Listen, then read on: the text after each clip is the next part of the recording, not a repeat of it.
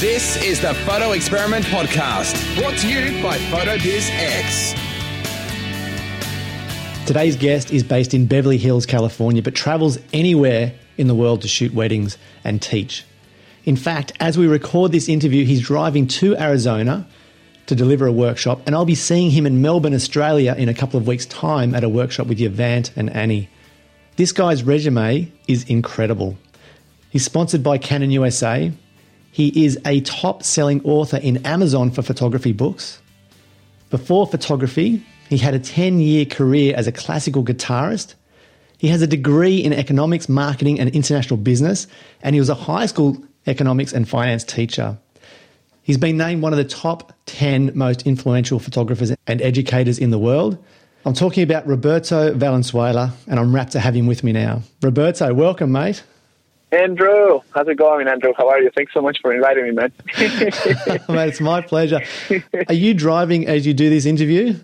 I am driving, you know. You got to multitask sometimes. You got to multitask. I am driving 70 miles per hour and talking to you at the same time. This is working very well for safety and highway laws. Oh, man. Well, this is an absolute first, and I just want to remind you to keep both hands on the wheels, and I hope you don't talk like me with your hands while you get into this interview. I'm going to try to keep my hands on the wheel, Andrew. I promise. I'm going to try. If I get excited or I try to use my hand gestures, I'll try to maybe just move my head or something. Fantastic. And are you driving alone in the car? No, my wife is with me. She's going to be helping me out a little bit. We're going to be celebrating Mother's Day in Arizona, where our families live, and we're teaching the lighting workshop, my first lighting workshop in Tucson, Arizona. It's kind of like the first one, so it's pretty exciting to see how it goes. Fantastic. Does Kim play a big role in your business, or does she take a back seat and you're the front man? No, Kim doesn't want anything to do with my business. She only likes my business when she needs a Facebook profile picture. Other than that, she stays away from photography altogether. But she does rarely, but sometimes she does help me at weddings. She always says that if it's an exotic location, then she'll be my assistant. But if it's not an exotic location, then she'll stay home and I can take someone else. So, and of course, when she does come, I have to pay her by buying her a pair of shoes. So, I love it. So that's kind of the setup we have. But she's a material science engineer, systems engineer at a engineering firm here in the United States. So she's got her own job. Okay, fantastic. Mate, you got to tell me, like, with the resume like yours, you know, you're a high school teacher, you're a classical guitarist. Why even go down the road of wedding photographer? Because it's awesome. You're kidding me? It's like a nightmare the entire time, and it's like problem solving. It's like the most exciting type of photography you can do. There's nothing predictable about a wedding, and your skills have to be so honed in for you to be able to do an amazing job with all the variables and all the obstacles and all the psychology that gets thrown your way. And it's just like an obstacle course to me. I just find wedding photography extremely satisfying and fascinating at the same time. See, I can totally relate to what you're saying, and I understand what you're saying, looking at where you are right now. But when you were, teaching in high school, you've got this degree, you're a classical guitarist. What even enters your head, or how does it enter your head to think, yeah, I might take up photography? I was a 10-year classical and flamenco guitar teacher. And I used to be a professional classical guitarist as well, like a performer. But I basically did that. I mean, the whole guitar world, I basically learned to play the guitar, and I taught guitar so I could go to college and pay for college because, college was just really expensive. And teaching guitar lessons would pay you 6 or 8 times more than like a regular job. Like if I worked at McDonald's, I would have never been able to pay for college. So I taught myself guitar, so then I could teach guitar lessons and then charge for guitar lessons at a much higher rate. And because of that, I was able to learn guitar fast enough, and I landed a job as a full-time guitar teacher at a music store in Tucson, Arizona. And that's what made me go to college and pay for college. But once I graduated from college, I ended up working for corporate America for like a year, but then I moved on to teaching at the high school that I used to be a teacher at. And during that year, during my time as a high school teacher, since I was a business teacher, the president of the United States at that time, it was George Bush Jr., not senior, but junior. And he decided to start a program for business teachers, high school business teachers. And they basically gave us a $90,000 grant for any students that were taking business classes in high school to actually begin a real business. And the idea was to get more people interested in attending business school when they were choosing their careers or what they wanted to do in college. So because I was a high school teacher, I was a beneficiary of that $90,000 grant. And I asked my students, okay, we have this money. What do you want to do with it? And we can do any business you guys want. And they would have to have a marketing department, a finance department, an accounting department, a PR department. They were going to do everything. And the students thought it would be fun to do digital photography. So they're the ones that basically ended up pushing me into photography. If it wasn't for them, I would have never been here. If they would have chosen, I don't know, something else, I would have never been here. I would have not been here at all. So, wow. So this class, with this money that you have or this grant, you're meant to create a business with your class, with your students. A real business, like a real money-making business that had to make money and it had to succeed. And students had to do a P&L statement or a profit and loss statement. They had to keep track of the books. They had to understand taxes. They had to understand marketing, how to market to people. They had to understand consumer behavior. I mean, you're talking a real business here, and it had to become a real money-making machine. So who was going to be the front man? Who was going to be the photographer? There were several photographers. The business had like a CEO, and it had a CFO, and they didn't get paid, but they got paid in paper, like a joke, you know. But the money that came in was real money, but it was obviously run like a nonprofit. So we would use that money to take my students to DECA competitions all over the country. DECA is like a United States program for business competitions in high school, for high school students. So I would take my students to New York City or Florida or Texas or whatever, Phoenix, and we would compete against other high school business students. Turns out my students were the top 3 in the nation for business. Fantastic. Wow. That's incredible. So at this stage here, you weren't a photographer, or did you know anything about photography? Andrew, I didn't even know how to spell the word photography. Like, I had to look it up. This is amazing. Also, it's true though, I really did have to look it up. I really didn't know how to spell the word photography because I was not into photography whatsoever. I didn't own a camera, and I didn't even know that you could take the lenses out of the camera body. I thought the cameras were always attached, and the lens and the camera bodies were always attached. But turns out I learned about these cameras called SLRs, and I had no idea why they called it that. They're like single lens reflex. I was like, wow, that sounds like a body joint for anatomy class or something. You know, I had no idea that you could take the lenses out and put other lenses in. You're talking to a person that had zero idea about what photography was when my students decided to run a photography business. So is that when you thought to yourself, okay, I've got to learn photography, or were you purely focused on the business with the students? I had to learn photography because I had to basically help out in every aspect of the business so the class could succeed. Because remember, we were competing against other high schools in other parts of the United States. So we would stay after school. So school ended at 2:45 or 2:50 p.m. And then students would stay with me till about 6 or 7 p.m., even after dinner, playing with the photography gear. We bought strobes, reflectors, backgrounds, background papers, canvas. We bought like SLRs, lenses, flashes. With the $90,000, we purchased computers, Photoshop, Adobe Illustrator, everything. And we had no idea how to use any of this stuff. I mean, photography alone was complicated. And then when you add reflectors and diffusers, and they all come in different sizes. And I mean, putting the reflector that was collapsible back in the bag, it was like an hour-long process because like we couldn't figure this out, you know. And then taking pictures, you know, and that was back when talking about RAW and JPEG was like a popular conversation for photographers. And, you know, we were all discussing that. And we would play with the gear till 7 o'clock at night. And then the students' parents would pick the kids up. And then the next day, they would stay with me till 7 o'clock. I would have to stay sometimes later because I had to get a head start and be able to understand how all this works.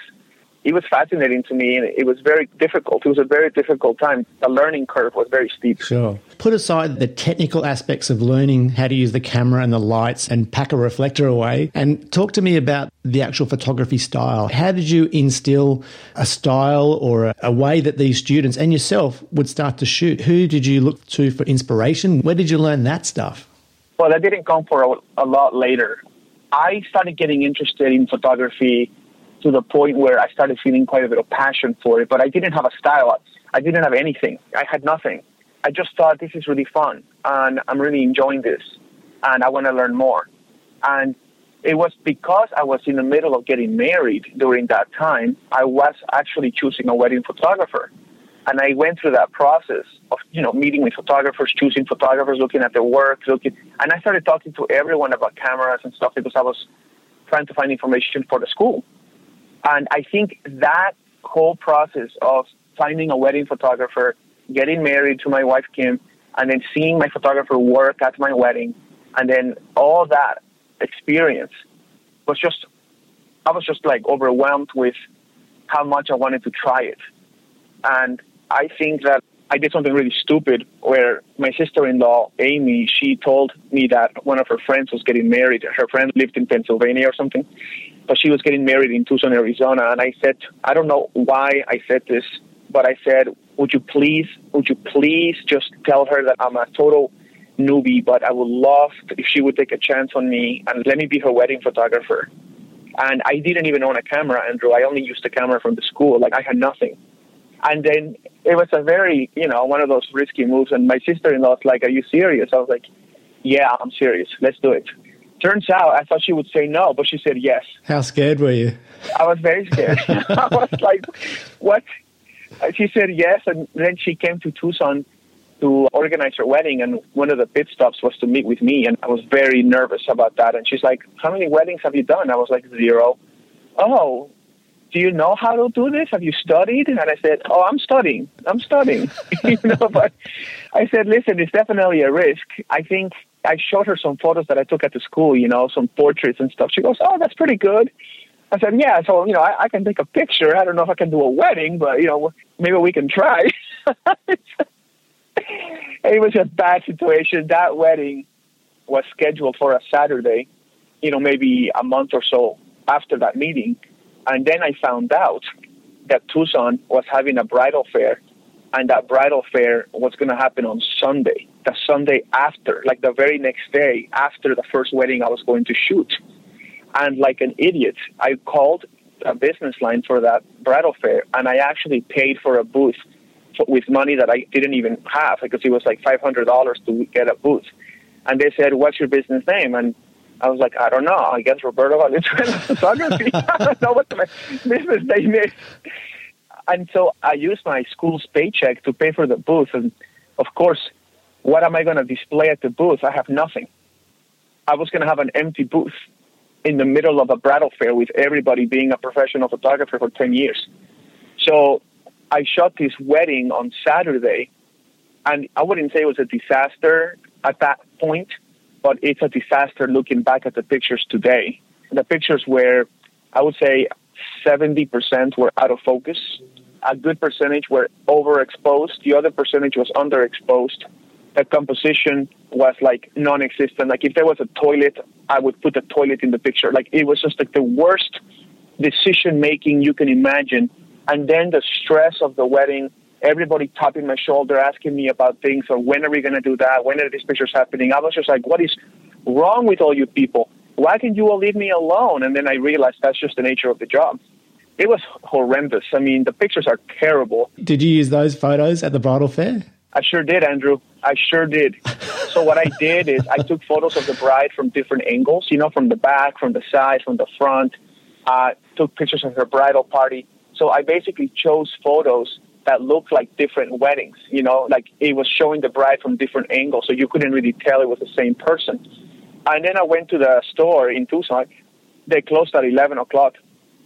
So I went and I bought pre-matted frames with an 8x10 opening, and I went home. I pulled my memory card out of the wedding, even though I was exhausted, and I started printing photos with my $99 printer, inkjet little printer I had, and I put those photos on the pre-matted frames that I just purchased, and I was ready to go for the bridal fair. I was ready to go. Unbelievable. Just quickly, did you book any weddings? I booked 10 weddings. You're joking. No. 10 weddings? Yeah. On what basis? Price or quality? Well, that's the trick, right? Remember, I have a degree in marketing, and my degree is in consumer behavior. So consumer behavior is the psychology of why people buy what they buy. So I used my marketing knowledge to my advantage during the bridal fair. So what I did is I priced myself pretty high so people wouldn't question my experience, and it worked. Wow. So even that your display would never have looked as good as some of the other photographers there? Not even close, but it didn't matter, because if you are distracting people with your personality and your charm, people are too distracted to look at the pictures. I mean, the pictures are there. Don't forget, a bridal fair is overwhelming for people. It's like massive visual stimuli. So at some point, after 15 minutes, you stop looking at pictures, no matter how good your booth is.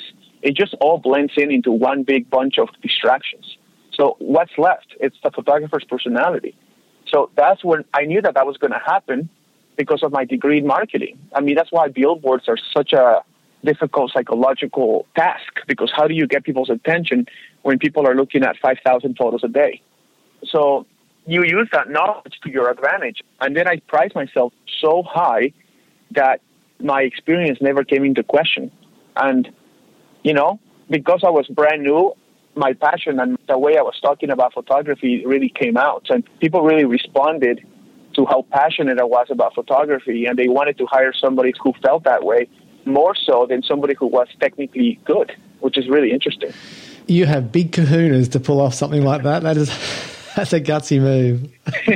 Isn't that crazy, though? It's unbelievable. Yeah, it's incredible. There's a massive lesson just in that, that psychology side of things. Absolutely. I had no idea how useful that marketing knowledge was going to be. I mean, I had no idea that I knew that people responded to passion from a psychological point of view more than technical ability in general. So if somebody talks about their car with a lot of passion, you don't care about what car it is. You want to go buy that car because that person, your friend or whatever, is so passionate about it and just makes you look at that product in a very different way. So with me, I was just so into it that people were it was like addictive, it was like almost contagious for them. Yeah, I remember how excited I was about photography when I first started. And yeah, I would be feeding off that if people were asking me. I'd be happy to talk all day about photography. That's right. And I think we lose that once we become more and more experienced. You start to pivot in the sense that you begin selling yourself based on your technical ability or artistic ability and price or whatever it is. And, we forget that it's a combination of different elements that comes together. And one of the most powerful ones is how passionate and how excited you are about doing the job for them. They want to have a photographer there that's excited to be there. They don't want to have someone that's just like, who thinks he's the greatest in the world and he's going to be a snob. Nobody wants that. No matter how good you are, people don't respond to that. For sure. So at this stage, I mean, in the back of your mind, were you thinking, okay, I'm going to quit teaching, this is going to be a career, or is this going to supplement my income so I can have more holidays? What were you thinking at this stage? Well, I think what happened was, after my wedding, I went to the Wedding and Portrait Photographers International Convention, or WPPI, in Las Vegas. And when I was there, to me, that was like the tipping point, where I was so much into photography. I was thinking about photography all day.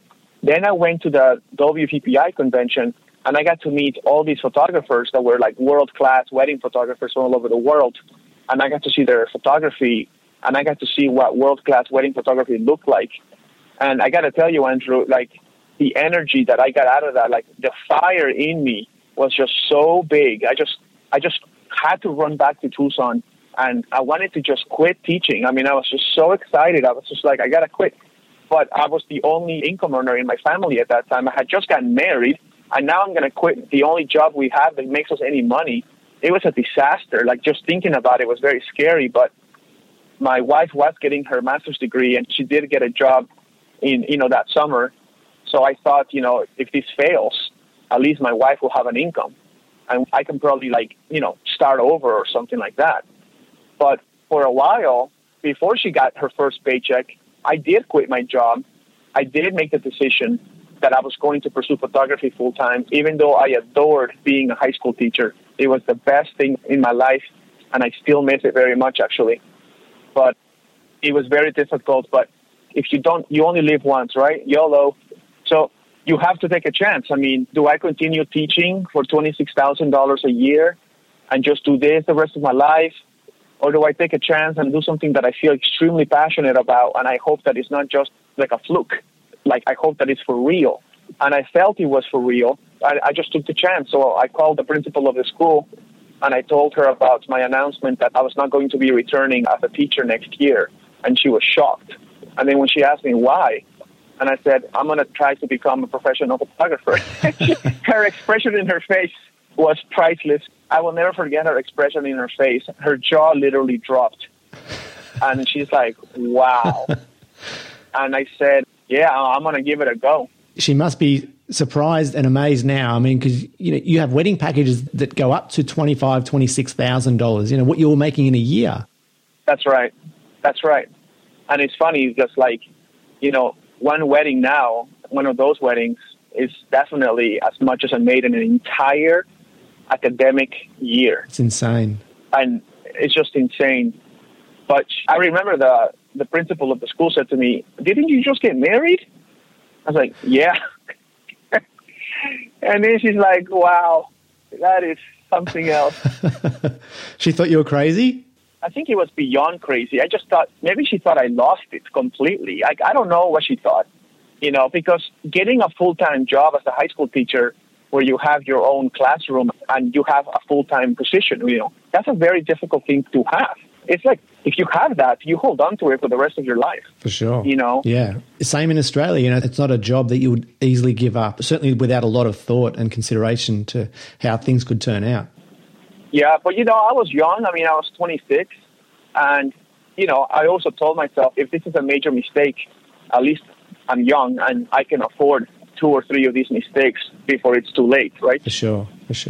And my wife was getting a job at an engineering firm, so it's not like we had nothing. She was going to be employed, and I could probably get a job as a teacher again, but maybe not full time. It would probably be very difficult to go back to what I had, but that's the risk I was willing to take. And obviously, I don't regret my decision, even though I miss teaching tremendously and I miss my students, and I still stay in touch with many of them, even though it's been more than 10 years. This career of photography has been the most fascinating ride I have ever experienced in my life. Traveling the world. Just last year alone, I traveled the world 5 times, It's amazing. I'm going to see you in Australia in a couple of weeks. I'm really looking forward to seeing you in person and attending a workshop. Yeah, I'm excited about it. Yeah, I'm excited about that. And it's such a blessing to me. And I'm not trying to be cheesy or corny, but just imagine what you just said. I'll see you in Australia. What? If somebody told me when I was a high school teacher I was going to go to Australia because I was going to teach something, I would be laughing. Like, that's never going to happen. Like, why would anybody send me to Australia, right? It's just fascinating how photography has allowed me to travel to Europe 8 times a year, Australia, Argentina, Peru, Mexico City, Brazil, Canada, Iceland. It's like, wow. This is the greatest job in the world. I have never lost my passion for it. I'm in love with this industry, and I want this industry to succeed. And I know it's in a little bit of danger right now with a lot of the smartphones and stuff, but that's why we work so hard, not just me, but many of the educators in the world are trying to work so hard to inspire people to work hard on their education. They got to invest in their education, not just in gear, because we got to make this industry thrive. Look, I want to ask you about that because I think that's a contentious issue because a lot of photographers out there are saying workshops are a waste of time. You should be out there learning from the old masters. You shouldn't be following what every other photographer is doing. You shouldn't be following trends. You need to learn yourself and find your own way. Stop going to workshops. So what are your thoughts on that? Workshops are probably, in my opinion, and I've been teaching forever, from guitar to high school economics, marketing, finance, and accounting to photography. And I think anyone that thinks workshops are a waste of time Maybe they didn't do the research and they didn't go to the right instructor for them. There are certain teachers out there that are truly trying to share their knowledge with students and really trying to pass on that information. And I think it really speeds up your learning curve. By no means you can substitute having, an experienced educator who has been in the field for a while, who has learned many things in the way. You cannot substitute that kind of knowledge by looking at a YouTube video. It's like learning how to drive, like watching television. It's like at some point you got to get behind the wheel. And at some point you want someone that's driven for many years to tell you, here's some things to look out for. Here are some things that you could potentially be dangerous. And then you'll learn a lot faster that way. Whether I teach workshops or not, I will never change my opinion that if photographers began investing in really good education with really qualified educators, and I'm not talking about who's trendy or who's popular at that time in the month or whatever. I'm talking about educators who have a real reputation for giving quality workshops. I think that everyone should be doing more of that, especially now more than ever. And if you go to a workshop with a really good teacher, they're going to push you. They're not going to show you how to shoot in their style. That's open to you. They're going to teach you and give you tools and give you a path so you can take that path and keep learning yourself and not make as many mistakes in the process. And if you do make mistakes, you'll learn from those mistakes much faster and you can turn them into an asset much faster than if you didn't have this workshop education. I mean, I couldn't imagine. Yeah, what you just said then, I think that's the crux of what I'm hearing from people that are discounting the effect or the positive side of going to a workshop. You said there, let's take your workshop in Melbourne, for example. So you're going to be teaching posing and how to pose people at a wedding. Is that right? Yes, right. It's not just weddings, it's posing overall. Okay, so let's say I come and I sit in that posing workshop with you, which I'm excited to do, and I guess the downside that I'm hearing from other photographers is, well, Andrew, if you go and listen to Roberto and you copy what he teaches, then you've lost your own style, you've lost your own vision because you're copying what he's teaching. You're just a lesser version of Roberto. Right. There's two things I can say about that. The first one is, it's okay to copy me, and it's okay for people to copy other photographers if they're trying to spread their wings. Everyone does it anyway, so why try to hide the fact that photographers get inspired by other people, and when they're learning and they're in the first stages of their photography business or career, it's inevitable that you're going to copy other photographers that you look up to. Am I right? Yeah, I agree. And then as you start copying, you're going to start realizing that some things are not your style, some things you respond to better than others. And little, by that process of copying and liking and not liking the results, you develop your own style. That's kind of the path that you're going to take. I copied photographers when I was learning photography. I didn't invent the poses that I was doing on my first weddings. I was totally copying famous photographers. I would go to their websites and freaking take a picture or whatever I did, and I would replicate it. And I have no shame saying that. I'm not ashamed to say that because it's inevitable that you're going to copy somebody. And little by little, I started developing my own style. Like, what do I like? What do I respond to? What tickles my fancy, if you will? What I respond to better. And I stopped copying photographers. But copying was part of the learning process for me, and I think it's a healthy way to go. The second point, for example, this is just an example that I can bring for my posing classes. My posing classes do not teach people how to pose like me. My posing classes teach the psychology of what poses look like from the viewer's point of view. So if you look at a photo and a person has the pose has a lot of, say, 90-degree angles in the pose, like in her joints, like in her arms or her legs are posed in a 90-degree kind of way, the pose is going to look rather robotic. It is not my opinion. It just will look robotic. But if you extend her legs or her elbows more and you elongate the legs and you open up the angle to something bigger than a 90-degree angle, the pose will automatically begin to take in a more elegant look. And again, that is not my opinion. That is just what it will be. It is the way you respond to those angles. And if somebody brings their chin down and then looks up at a fixed point, that person is going to look rather aggressive. But if you bring the model's chin up and her eyelids close a little bit, the pose will be completely different. It will now look soft and glamorous and romantic. And again, I'm teaching these things to people So they never have to memorize poses and regurgitate poses when they're posing fashion, high school seniors, portraits, boudoir, or weddings. It doesn't matter. I tell people, do you want to make people look soft? Do you want to make people look romantic? Do you want to make them look aggressive? What is the desired look that you want to achieve? And that question itself, it's already a learning process, because most photographers, when they pose, don't even have a clue what they're trying to do before they do it. They just start guessing. Like, can you put your arm here? Can you maybe put your arm there? Can you put your leg here? Can you maybe move your head there? They have it's a freaking clueless process.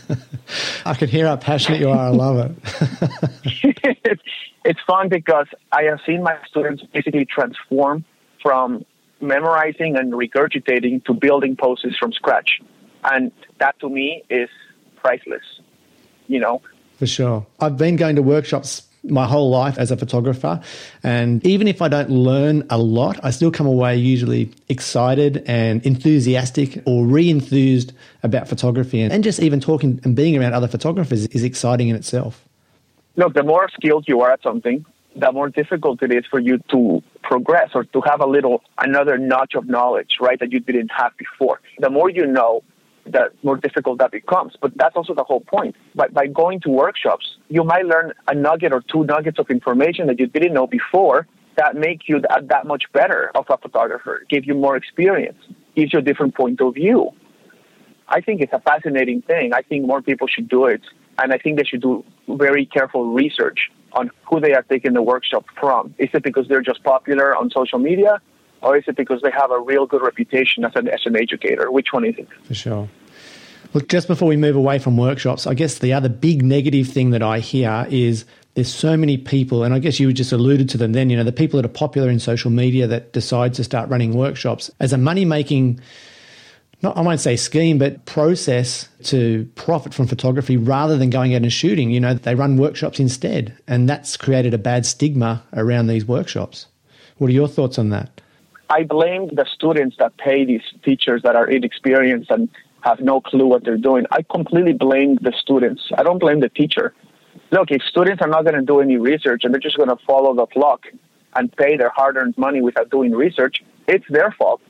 And the teacher's not to fault for trying to make money, even though she has no clue or he has no clue what the hell they're talking about. If people are willing to pay because their only strength is that they're popular in social media and their people are willing to pay and they think that qualifies them to teach, I put that on the students. So, these people are going to try to, make money, pay their bills, do whatever they need to do in photography. And if that means teaching workshops with no content and people are willing to pay for that, how can you blame the teacher? I don't agree with it. I don't agree with that at all. But look, I have an economics degree, right? In economics, it's supply and demand. You don't blame the source. You blame the people that are paying for the source, even if the source is freaking empty. Yeah, it makes sense. It does. It makes sense what you're saying. I'm looking at it from a scientific point of view, right? Like a business point of view. That's the way it is. I tell people, look, I beg you to do research. That sometimes photographers that are qualified to teach and are amazing instructors are also popular in social media. You can have both. But I'm talking about teachers who have very little experience, their work is weak, they don't have a lot going on other than their social media popularity. Is that what you want to pay for? Maybe it is, maybe it isn't, but that's the student's decision. Yeah. The way you describe this, it reminds me of a couple looking for a wedding photographer. If they choose the cheap wedding photographer because he's the cheapest and, it's buyer beware, isn't it? It's buyer aware, that's right. You go choose a wedding photographer and you're like, well, this is cheap. This is great. I get to take a wedding photographer and just save myself $5,000. And then when you end up with crap, you can't blame the photographer. You're the one that chose them. Yeah, exactly. Roberto, let me change tack here. Let me take you back to the time when you quit the job. You've got 10 weddings or so booked, or you may have had more at that stage, and you're like a sponge at this stage. You're looking to make your photography better. And I look at your work now, and it's you're a freaking master. You're amazing. How did you get to where you are now? And I guess, is it just practice, or did you learn or follow other photographers? How did you get as good as you are? So a combination of different things. The first and the most important one was a deep desire to not take shortcuts in photography. I did not want to take the shortcut route. I really wanted to learn things properly. So, for example, my 24 to 70 millimeter lens, which is like the first lens I purchased, I studied that lens quite a bit, everything about it, from 2.8 aperture to f16 or whatever the smallest aperture. I wanted to know how the lens responded. I was a sponge. I was absorbing everything, and I didn't want to take shortcuts. From being a professional guitar player, you learn practice regimen. It's a very disciplined, very calculated, very deliberate practice regimen that only musicians really know how to do. Being a classical musician, like a professional classical concert musician, requires a tremendous amount of discipline and dedication to practicing. And trust me, there is no photoshopping a classical guitar concert mistake in front of 200 people. You know, you cannot Photoshop it. You make a mistake and everyone hears you.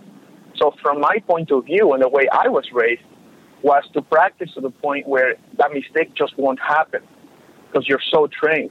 So where did you practice? Who were you photographing to practice? My family, my sister-in-laws, my wife, her sisters. So not at weddings? No, I would have a practice schedule that was a weekly practice schedule. The best practicing happens when you have a very deliberate goal you're trying to achieve, something very small. And you also have to set parameters, and you also have to be able to make it like a repeatable process. And when you do that, when you know exactly what the goal is going to be, like, for example, you can say something like, I want to set up an off-camera flash setup from scratch and expose it well when my camera's at f2.8. So then you time yourself. How long does it take you to pull out the remote, put it in your hot shoe, pull out the flash out of the bag, put it on the stand, turn it on, do that, and it takes you like 2 minutes. And then it takes you 1 minute, and then it takes you 30 seconds, and then it takes you 10 seconds. And then when you start practicing these things, all kinds of exercises like that was just one example, but all kinds of things like that. You start developing first of all, it becomes fun. It becomes kind of like you become very intuitive about it. When you pull out a flash to do off-camera flash, you can do that in 10 seconds. You're not fiddling around with buttons. All of that crazy amount of mistakes people make, you already made those mistakes during your practice time. I consider a wedding or a portrait shoot a performance, like a guitar performance. It shouldn't be a practice session. You shouldn't be practicing in front of your paying clients. That should be done throughout the week. And in Saturday and Sunday, when you're shooting paid jobs, I think your clients deserve a performance, not a practice session. When you say practice, you would literally set aside 1 hour or 2 hours and shoot with one lens or whatever your exercise is and just do that for that hour or 2 hours? It was only 30 minutes. All my practice sessions were only 30 minutes. Very rarely did I go over that. Would you actually schedule this time, 30 minutes, a 30-minute block to practice? Yeah, 30-minute block. And my practicing exercises was based on, sometimes if I shot a wedding, I would come back and I would pull out all the photos that didn't work out and I put them in a folder, and the folder was labeled, you know, it was like had a red label on it for my mistakes during that wedding. I also put another folder with a green label. And then from that red label, I would open up 4 different folders inside that folder, and I would call them technical mistakes, artistic mistakes, like composition mistakes, or location mistake. Like, was it a location mistake? Is the location distracting, and is it not helping me? Did I choose the wrong place? Or another folder was, did I choose the wrong camera settings? It's like it was a technical error that made me miss the photograph. Another one could have been speed. Was I not fast enough and I missed the moment?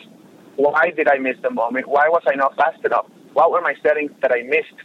You know, things like this. So I would put these folders, and then I developed exercises based on each folder. I've done thousands and thousands of those exercises, Andrew. Like, since I began my photography career, I have never missed a single week of practicing in 11 years. And I still practice today. So you still practice now? You still practice? I practice as religious as I did before. I practice all the time. What was the most recent practice you did, and what were you practicing? The last one I did was with the Magnum modifiers, and Magnum modifiers are Profoto, the beauty dish for Profoto, and the Chimera collapsible beauty dish that they just came up with. And I wanted to basically see how the light feathered out from those 3 different modifiers. So if I was trying to shoot a fashion campaign, which I am now, I wanted the shadow to appear much quicker I just wanted to know exactly how that modifier was going to behave, but can achieve that desired result. It's so funny when people say something like, well, if you have a beauty dish, the beauty dish is going to create this look. Well, I hate to say this, it's bullshit, because if you practice those things, you realize that the beauty dish takes in all different characteristics depending on the distance to the subject. It's ridiculous. If you put a beauty dish a foot from your subject, that takes on one characteristic. If you put it 2 feet or 8 feet or 10 feet, it doesn't even look like a beauty. So I don't understand why people say these things like, oh, the beauty dish has this look. It's like, well, yeah, only that look when it's 3 feet away from the subject, that's it. Yeah. And you're not going to, like you said, you're not going to know unless you practice.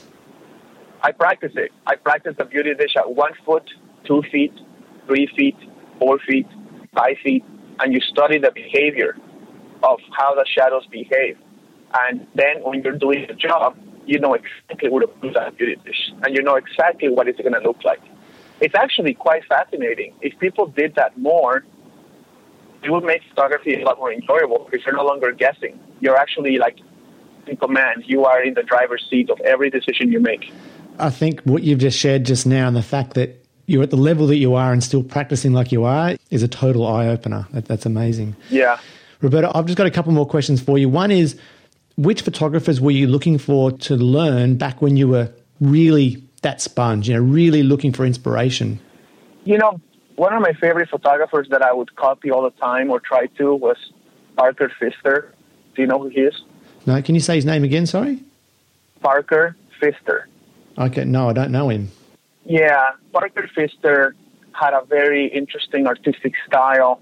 And then for photojournalistic style, I would always look to a photographer in England. His name is Jeff Asco. I'm sure you know who he is. Yes. So you would look at modern photographers?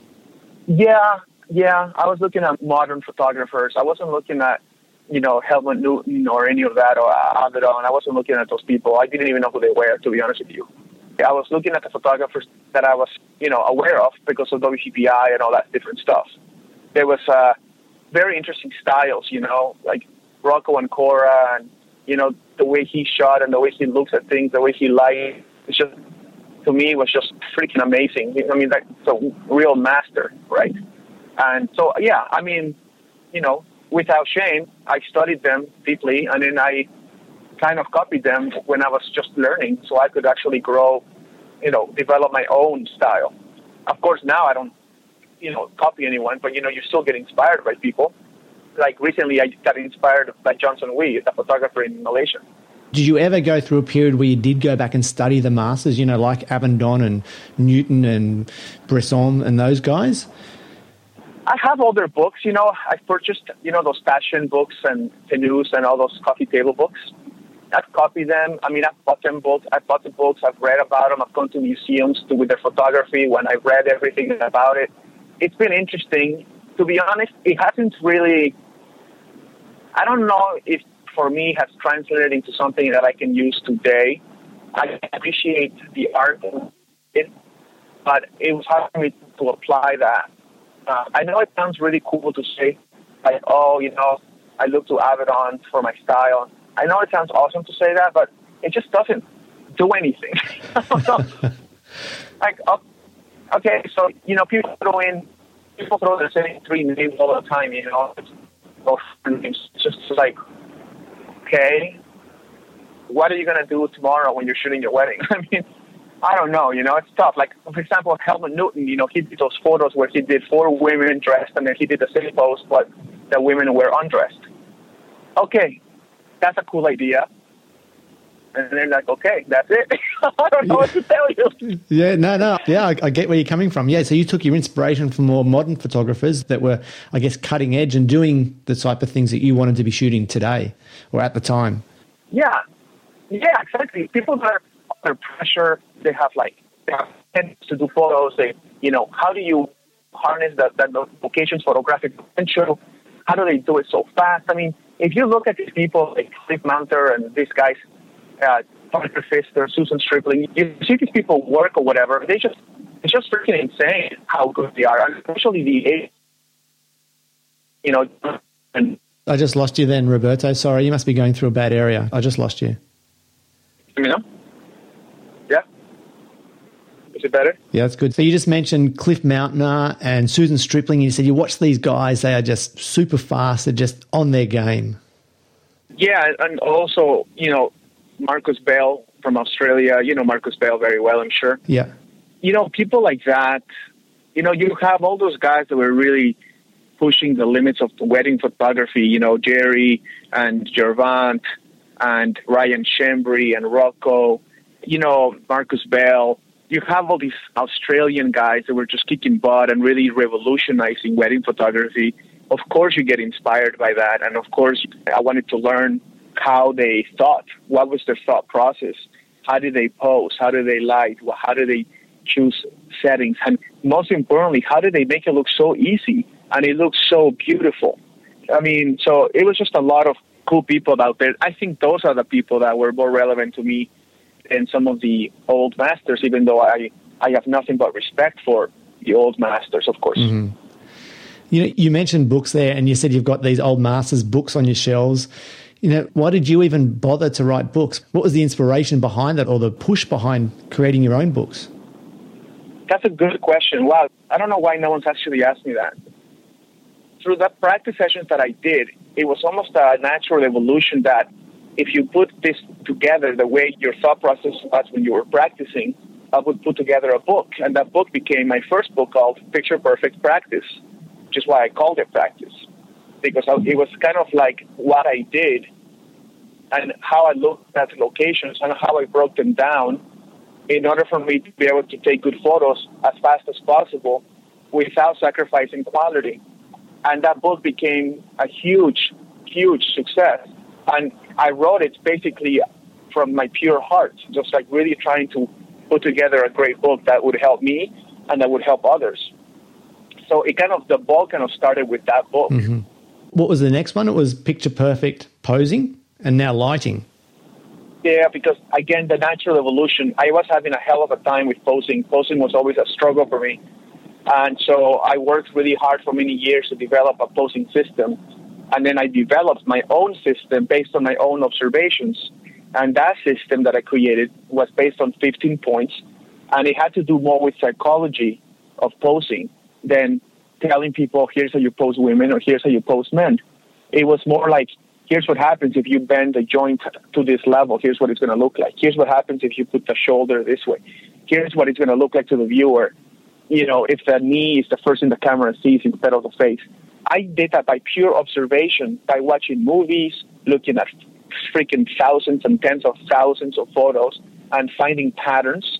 And then that became my second system, which was a book. And the book was called Picture Perfect Posing. And then the same process happened with lighting. I understand how lighting is taught. I understand about the light meter, and I understand about the lighting ratios, and I understand all that. But that never applied to me when I was in the middle of a wedding or a portrait session or a fashion shoot. It was almost like all of that gets forgotten. Like, you don't think, I need a 3:1 ratio right now. Let me get my light meter. Like, by the time you do that, you're already it's like the next day. Yeah. So, everyone that's listening to this knows that photography, time is never on your side. Let's just face it. You never have enough time. So all these crazy things like, the ratios and bringing 1,000 modifiers for your flashes and all this stuff, it's just freaking crazy. Like, you just don't have the time to be putting that and carry all that around. So I developed a system called circumstantial light elements, or I call them CLEs. And then I developed how the light, the natural light from the sun, how it gets influenced by the objects around your subject. So it can be influenced by the road, by cars, by the color of the cars, and how the light bounces on your subject based on the objects around that subject. And then if the light is weak on your subject, you know why. And if it's weak, you can apply helper light. And helper light is basically adding light to the scene by adding a reflector, a diffuser, or flashes. And then I created a whole new thing called my lighting benchmark, which says in order to train yourself to become really good at lighting and becoming a master, try increasing the amount of light in the scene instead of changing the camera settings to meet any kind of lighting conditions. So, for example, if you have crappy light, Most people would turn their ISO to ISO 3200 in order to make up for low light. Yeah, I do that. Yes, and that's okay when you're shooting photojournalism. But when you're shooting portraits or something that's more portrait-related, where you have more control, I wrote this entire system on how to increase the light in the scene so you can shoot at low ISO, something like 100 or 400. And then I did it in a way that would be very practical and something that you could actually do in the midst of being in a rush and being in a hurry. Because then the quality goes up. The quality of the photos goes up. So what you're talking about in here, I could use what you're teaching here at a wedding with, say, my speed lights. Yeah. I don't need to bring a ProPhoto flash system, battery packs, sock boxes. You can if you want to look really cool. You can. But when you're in the midst of the pressures and the time constraints of any kind of job, not just weddings, any kind of job, it's very difficult to put that together. Of course, if you're shooting in a studio environment and you have all day to do a portrait for a fashion campaign or something, that's a different story. But I'm talking about most of us when we go out and we do shoots with people, like real jobs, the jobs that pay us between $500 and $5,000 or $10,000, those kind of jobs, where you go out and you do window light and you do outdoor light and you do, for example, people always run to open shade and they don't even know what quality of light is living in that open shade area. And most people don't even consider that. They just go into open shade and then they crank up the ISO and then they start taking pictures. And that's why our industry is really suffering, because most people with an iPhone or a smartphone can duplicate the look of that, can duplicate that look with their own smartphones. But if you implement this entire thing that I'm talking about that I wrote in my book, Picture Perfect Lighting, your photos increase in quality to the level that an iPhone or a smartphone could just not match. Right. Which is what you were saying earlier. We need to, as professional photographers, to be above that level to stay in business. Yeah.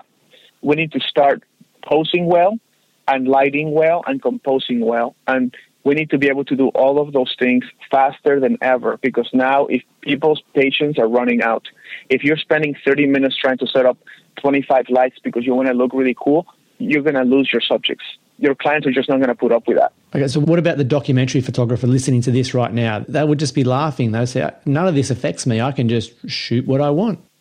And he should laugh at this, because if you're a documentary photographer, then you don't care about all this stuff. If you're shooting photojournalism, then the whole point of photojournalism is to capture a moment that's happening in front of you, and that's the most important thing. Not the lighting, not the distracting elements. It's the story that you're capturing that's the key.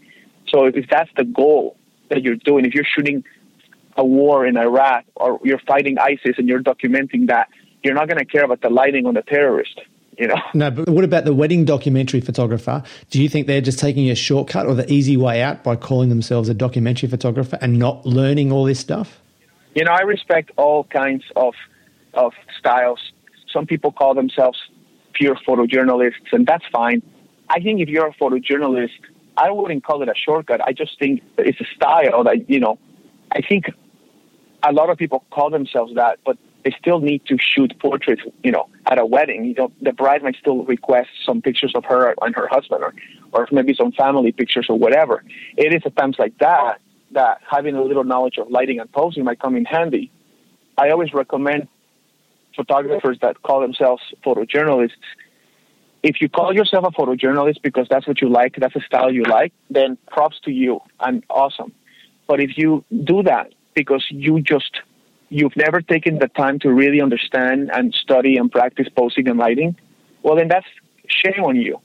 That's bad. It's like, don't call yourself a photojournalist because you never really put the legitimate amount of time it takes to learn posing and lighting. Because you can't tell me, if you tell a photographer, how would you like to have knowledge of posing and lighting? And that way you can choose to use that knowledge or not. Who would say no to that? Like if I give you a pill that you swallow, and if you swallow the pill, you become an outstanding photographer, a master of posing and a master at lighting. Would you not take that pill? In a heartbeat. Yeah, you would take that pill, wouldn't you? All right? I mean, of course, yeah. So if you tell a photojournalist, here's a pill that will also add to your amazing photojournalistic abilities, the ability to be great at posing, and also the ability to create beautiful and fast lighting with strobes and reflectors and diffusers. Would you not take that pill? I think they would. And if the people that say, no, I wouldn't, they're just being arrogant and they're just being stubborn. Like, why would you not want that knowledge? Yeah. I think that is the perfect place to finish this, because that is a great point that you make there. Roberto, this has been an absolute pleasure for me, and I know we've worked hard to make this happen. You're literally in the car driving to this workshop in Arizona, so I've got to say a massive thanks for your time. Yeah. Where is the best place for the listener to check out your work? Actually, right now I'm doing a lot of stuff on Periscope. My Periscope handle is Roberto Photo, just like my Twitter handle, which is @RobertoPhoto. And then, of course, my website is just my name, so it's just robertovalenzuela.com. And then if anybody's interested in what I'm doing teaching-wise, they can look it up at pictureperfectpractice.com, which is the title of my first book. So I just made that into a website called pictureperfectpractice.com. And there you can find out about my workshops that I'm teaching around the United States. I'm teaching one in London, England, coming up in September or October. And then, of course, my books, you can find them in any bookstore, a physical book, or you can buy it from Amazon. My Instagram is Roberto_photo, if people want to check out my funny pictures there. Mate, it really has been an absolute pleasure. I'm going to add links for the listener in the show notes for this episode. I'll add links to all the things you just mentioned then, all your social media profiles, links to the books, and also to the photographers and the products that you mentioned throughout the interview. Mate, safe driving. I'm looking forward to seeing you in Australia. Have a great time in Arizona, and a big shout out to Kim for driving safely while we're doing this interview. Hey, Andrew, can I just say thanks for working with me on this, and appreciate the time you took to do this interview. And I hope your listeners and your audience, I hope they get a little bit of, information, or they enjoyed the podcast at least a little bit. There's absolutely no way that they couldn't have enjoyed listening to your stories, mate. You're an amazing guy and a super talent. So thanks again. Thanks. Looking forward to meeting you. Take care. You've been listening to the Photo Experiment Podcast with Andrew Helmich, brought to you by PhotoBizX, the podcast to help you build a successful portrait and wedding photography business. To learn more, head to photobizx.com.